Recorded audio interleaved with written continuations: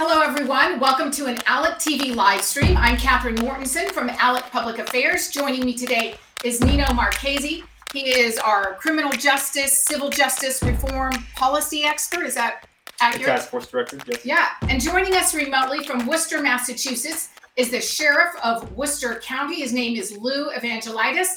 And we're so happy that you're with us today. I just want to let the audience know a little bit about who you are because you are so exceptional. You were elected sheriff, I believe the first Republican sheriff in Worcester County, Massachusetts, in 50 years. You were elected a little over 10 years ago. And during those 10 years, you have made tremendous reforms. You have had a tremendous impact for good. One of the things we'll talk about today is how you have reduced recidivism rates among the inmates and just really worked to make your community safer. And what we want to talk about today is the thing that everyone in America is really concerned about right now is making America safe again and how we can do that and what kind of policies are needed. So obviously, Nino, you're the policy guy. I'll let you get started and we'll just kind of have a conversation with the sheriff. So thank you very much. Well, first of all, thank you for having me on. I'm excited to be here. I'll just preface it by saying you are right. I tell people I'm the first Republican elected in Worcester County, Massachusetts. This is Massachusetts, remember. I say 50 years because nobody can remember. So it was a long time ago. But nonetheless, I've always based my career on professionalism, and sometimes the political system gets corrupted and you need someone to come from outside to kind of run a professional organization, which is about public safety and professionalism, not patronage and politics. So that's how I got into it. And I just want to say how grateful and thankful I am to be on here with you to talk about the work we've done and the times that we're in right now. Yeah, absolutely. And thank you for being here. Yep. I was really excited to see the work that you're doing. I was curious to know, you've been in office, about 10 years now, Central Massachusetts. You talk about shaking things up to get these reforms done, that professional attitude. What did Worcester County look like before you came into office? And what's the tone right now with all the programs that you've kind of set up? What does it look like now? Sure. Well, there's a lot to say, but I guess I'll get started by saying, Worcester County, according to your question, I will say is a beautiful county. It was a beautiful county before I got here, and it will be a beautiful county after I'm gone. So, being facetious when you ask me, how does it look? I think you're referring to how did the culture and the climate of the Worcester County Sheriff's Department look when I ran for office in 2010. Is that a fair assessment of your question? Yes, absolutely. Okay. So I say this everywhere I go for 10 years, and I ask anyone who does not agree with my assessment, that's their opinion.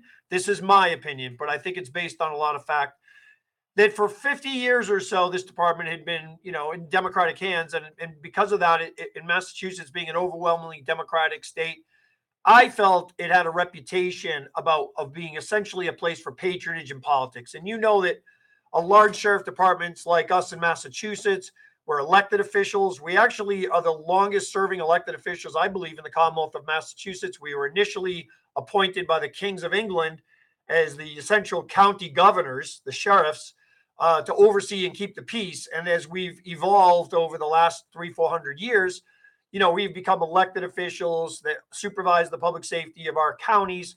Worcester County is a county, for those of you listening may not know, we're the largest geographic county in Massachusetts. We go from the northern border of New Hampshire and Vermont down to the southern borders of Connecticut and Rhode Island. So we're 60 towns, we're almost 1 million people. And in those years before I was elected sheriff, I felt the department had evolved into, as I said, a place where there was a lot of politics and patronage. I've known some of the prior sheriffs. They're good men. They just shared a different vision than I did. And I kind of ran against the system because I felt criminal justice and my background having been someone who I went to not only University of Mass Amherst, but I went to law school at Temple University.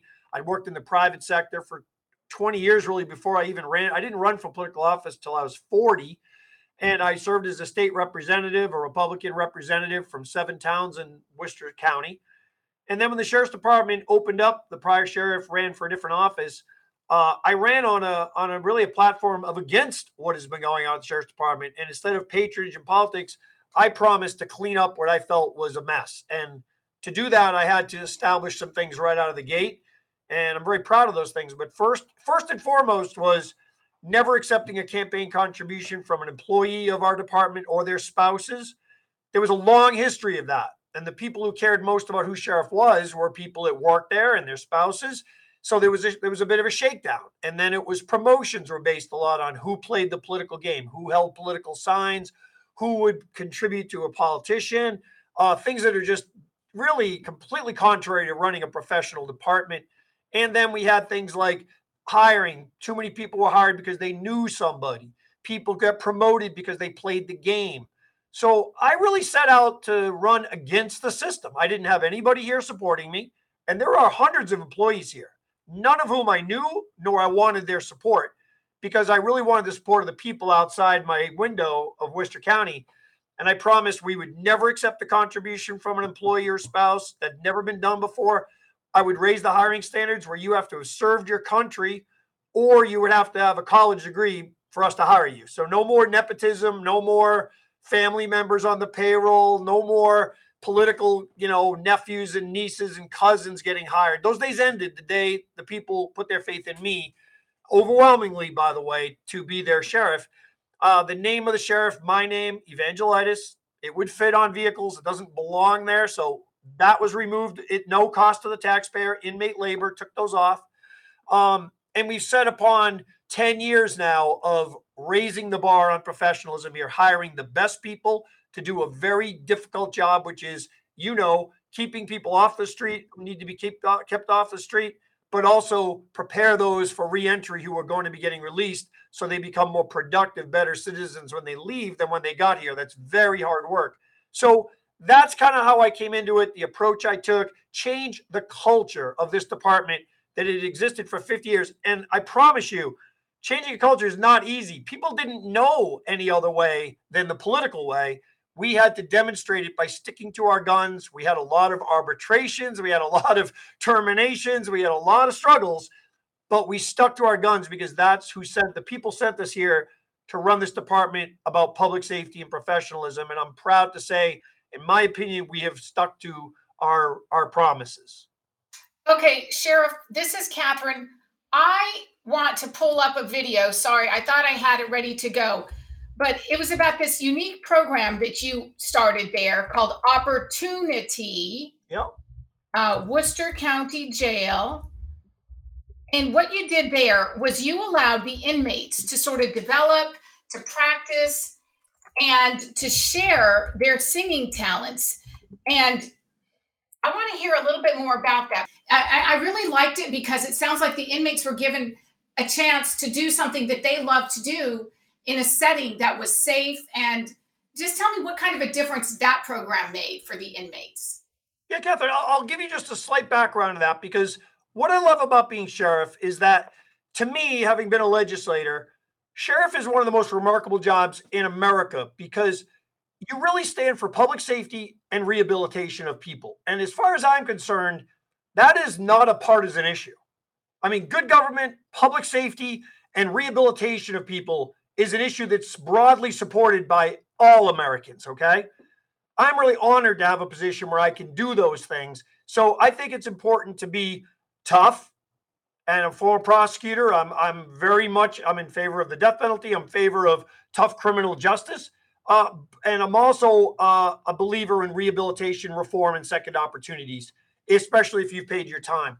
So what we look to do is find the programs that give those who are willing to meet us halfway. We can't coddle people who are incarcerated. We're not here to be their best friends, but we're here to hire the most professional people, bring in the most professional programming that will allow them an opportunity, playing on that word, to turn their lives around. So we have looked for many ways, whether it be prison ministry programs that give people an opportunity to find God and turn their life around, or it's a drug treatment programming that gives them sobriety to turn their lives around, or it can be educational programming, whether it be a high set or college courses or vocational skills. We provide culinary programs and various job skill programs so you can get a job, which President Reagan once said is the best social program, which I agree with. Opportunity was a program that was presented to me by one of my local colleges They had a program taught by the graduate students that they brought into the schools of Worcester County, the public schools, to teach kids, particularly those who didn't have exposure to music, expose them to music so they can learn to play instruments, write their own music, express themselves. And they approached me with the idea that this could be very good and beneficial for therapeutic for the inmate population. And I agreed very much so. So we have about a 12-week program. The inmates come in to a classroom taught by graduate students at Anna Maria College. It's going to be a national curriculum, so it's already spreading across the country, but we were the first prison to have it. They come in, and during these weeks of programming, they teach the inmates to play instruments, to write their music, to express themselves. And at the end of this program, we put on a concert, which is the film you had. We allow it. We don't normally allow any type of contact visits, but if you enter this program, at the end of it, we put a concert on in our chapel, and we allow the inmates to have family members come and to hear their performance. What we found is this program is incredibly therapeutic for the inmate. Interestingly, it's just as therapeutic and beneficial for those who come to teach the program. They grow as people. They learn a lot about people who are incarcerated, their life stories. They grow as people, and the inmate grows, and their families appreciate what they are. So we found this program is beneficial for the inmate, their soul, their therapeutic benefits. And when they get out, again, they're inmates who are less likely to repeat offend. They are changed as people. And we're really proud of that program. As in here, this STOP program, that's a substance treatment opportunity program. There was a time still similar, although with criminal justice reform, there's changes in our population. But essentially, 80 to 90% of people who are incarcerated today are incarcerated because of substance abuse. You know, they whether it be alcohol or drugs. That's a message you want to bring to young people, which, by the way, a separate program called Face to Face that I put in front of almost 500,000 students in my county myself. Facts and myths about drugs. Every inmate in America knows every myth about drugs. They didn't know the facts. I figured out to put myself out of business, I should go into the schools because, as this shows, so many people have drug and alcohol, substance abuse issues. So I want to put myself out of business by going to the middle and high schools, because what I learned was the majority of people incarcerated today have substance abuse issues. And if they don't, they wouldn't be in prison. So if you want to know how to stay out of prison, number one, don't get involved with drugs and alcohol. Your chance of going to prison just dropped 80%, maybe higher. So this program, as you put up there, that graph shows that successful releases after a program. This is a intensive program. We have one for those who are in our jail, who are inmates that are sentenced. That program, it can be up to 6-month treatment program, very unique in corrections in America. We also have a short stop program for those who are here for a shorter time. They get intensive drug treatment programming, therapeutic approaches, and when they get out, their recidivist rate is significantly lower than the general population. So we know this. Throwing the key away sounds great. You know, some of us want to be tough on crime. I want to be tough on crime. But I want to be smart on crime. And smart on crime means we need to invest and give people opportunities to turn their lives around. Because if an inmate leaves my facility and goes back into my communities, and I mean all 60 of them, and they go to all of them. Anybody who thinks people don't come to jail from my little town, you're wrong. They do. But we want them to return and re-enter society successfully so they can work, so they get the treatment programming they need. They have a place to live. And if they do those things and they succeed, that means there's fewer crimes committed, meaning we all win. Our families win, lower crime rates. More businesses want to come and open up a business because it's a safe community. You've got families that are living in less fear, and you've got individuals who have dignity and pride that comes from hopefully getting out of here and going back to a better life, a life of work, a life of pride. And that's what we try to focus on here, the dignity of the individual to succeed in life, not to get on benefits and public assistance, but to succeed by work and opportunity. Yeah, you're absolutely right. I think a lot of us, especially legislators and government officials, forget that nationally about 96% of inmates are going to be released back into society. You know, we can't just pretend like after a conviction, even for a long sentence, that the problem's over and, you know, justice has been served and that's the end of the story, you know, even if justice has been rightfully served, because it's not. These people are going back into society. And I think the programs that you're leading are a prime example of why it is so important to pay attention to inmates, why you should care about their mental health, rehabilitation efforts, and focusing onward from actually reintroducing them properly. A program of yours that caught my interest was that inmate work program. This is where you take willing, low-risk offenders out into the community with supervised crews to develop work skills. Could you tell us just a little bit about that real quick? Because I know we're short on time. Yeah. And then what results you've seen from that, how that's affected recidivism rates? Yeah, I'll be as quick as I can because it's one of my favorite programs. It's a inmate work program. We have a reduced program because with criminal justice reform and with the whole COVID, some of the inmates who are the least, least likely to come aren't coming anymore. So the program has got dropped significantly. But prior to COVID, we were saving Worcester County taxpayers $1 million a year by taking inmates who wanted to participate in the program, low risk, nonviolent offenders, give them a chance to get up every day, go into the community and perform work service. And in that time, in a year basis, they saved $1 million. I'll sum it up in one story. I asked an inmate one day, voluntary program, by the way, how do you like being in this program? We were out in a senior center doing some painting, and he said, Sheriff, I want to thank you for letting me be in this program because for the first time in my life, I get up every day, Sheriff, and I go to work, and the community appreciates it. I feel good about myself. I can't wait to get out and get a job. I never had a job before, and I want to make myself proud and my family proud. And I even asked him, like, where'd you grow up? And he grew up in a housing project, and his mother grew up in that project. And he wanted a better way. And I remember thinking to myself, imagine a program. Now, I'm going to repeat this twice just so you don't miss it. It saves the taxpayers millions of dollars and turns people's lives around. Saving, not costing. Right. Saving millions, turning lives around. And I guess the moral of that story for me is there is no dignity in dependence. There is none. There is dignity in work, in pride, and that's what I found with our inmate population. When they get out of here, they don't want to go back to their old ways. They're not proud of that. If they see me outside, they run across the street. They don't want to see me if they're failing. Right. And when I tell them, every graduation I've been to, I tell them this story. I said, I used to say I don't ever want to see you again, but I do. I want to see you when you're succeeding out there because you know what? If they're failing, if they're back on substances, if they're not working, if they're failing, they're not going to want to see me. They don't want to bother me. The ones that come across the street to say hi, Sheriff, do you remember me? I'm doing great. Some people have told me more than you would believe, or your listeners, going to prison was the best thing that ever happened to them because they turned their lives around. So that's what we hang our successes on. This is not a partisan issue. This is not Democrat, Republican. This is common sense approach to a problem to make our society a better place. But for me, it came back to professionalism because our department had too long been perceived as a political and patronage place. And I thought it was important to set the bar straight, start over, and build it the right way. And it took a long time, but we're 11 years in, and I couldn't be prouder of the work we're doing. You know, it's a really important point you mentioned, the politics of it and how it's perceived.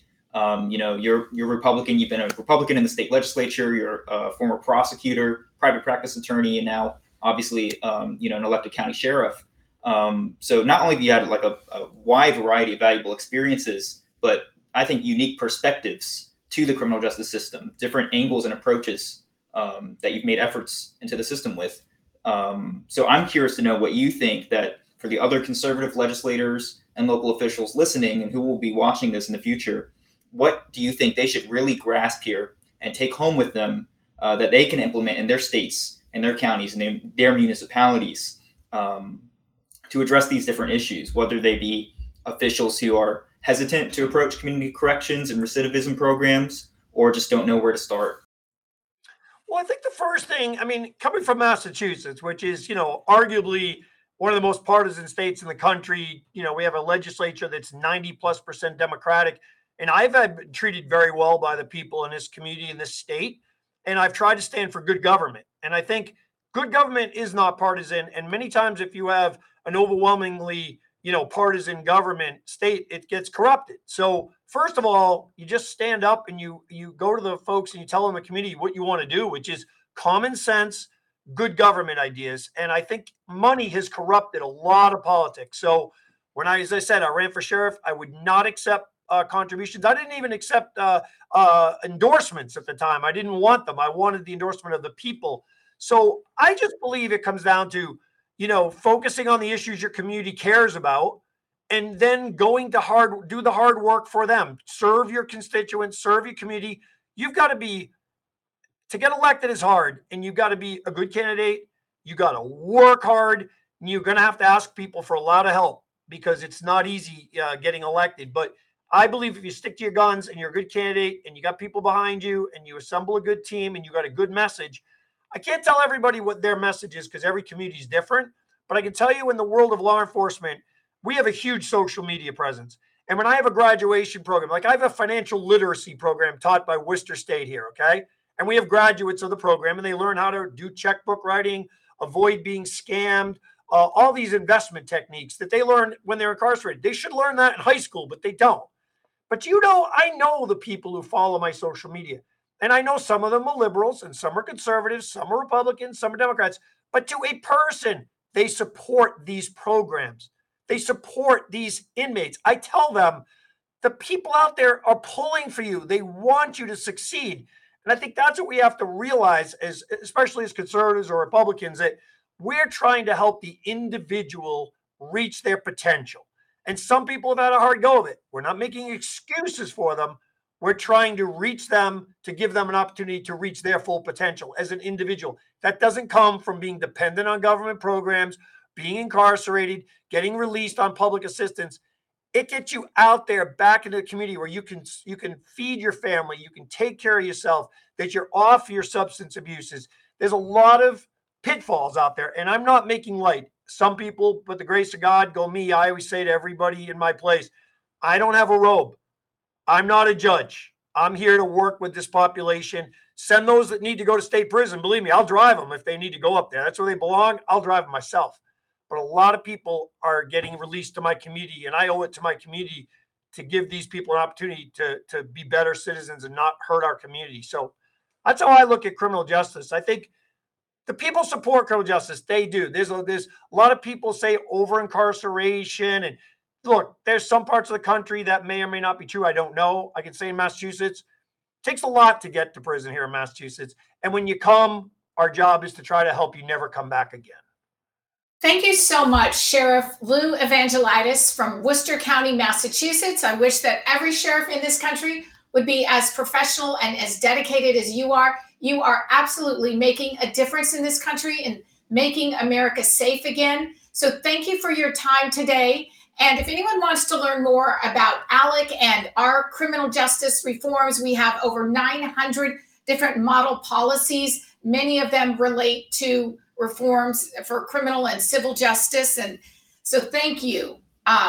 We'll let you go because we are running out of time, but we appreciate what you're doing and the inspiration you are to the rest of America, Sheriff. Thank you. Thank you, Sheriff. Thank you for all you're doing to get the word out. It was an honor to be on with you guys today. Thanks for having me. Thanks, Sheriff. Thank you for listening to Across the States, the leading state-focused policy podcast presented by the American Legislative Exchange Council, the premier free market organization of and for legislators. To learn more about our work or to make a tax-deductible donation, visit alec.org. Tell us what you think on Facebook and Twitter at ALEC States. The views and opinions expressed on Across the States are those of the speakers and do not necessarily reflect the official policy or position of the American Legislative Exchange Council.